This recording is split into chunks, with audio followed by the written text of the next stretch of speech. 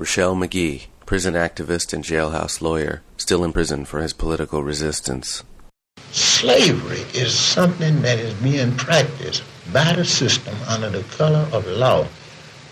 Slavery 400 years ago, slavery today. It's the same, but with a new name. They're making millions and millions of dollars off of enslaving blacks, poor whites, and others daily. Peoples who don't even know that they are being railroaded.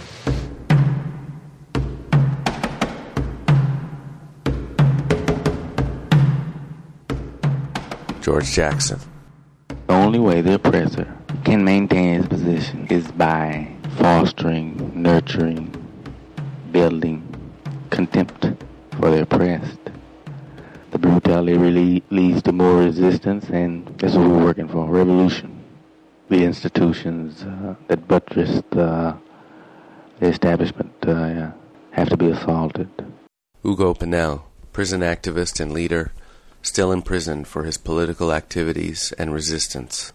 Well, I'm a revolutionary in the sense that I believe that what the word means, to change something, in a big way. There's many changes that got to happen in order for the people on the bottom, the people like black people, Latinos, and, in the United States and throughout the world. I feel that there are many things that has to happen before we can get justice.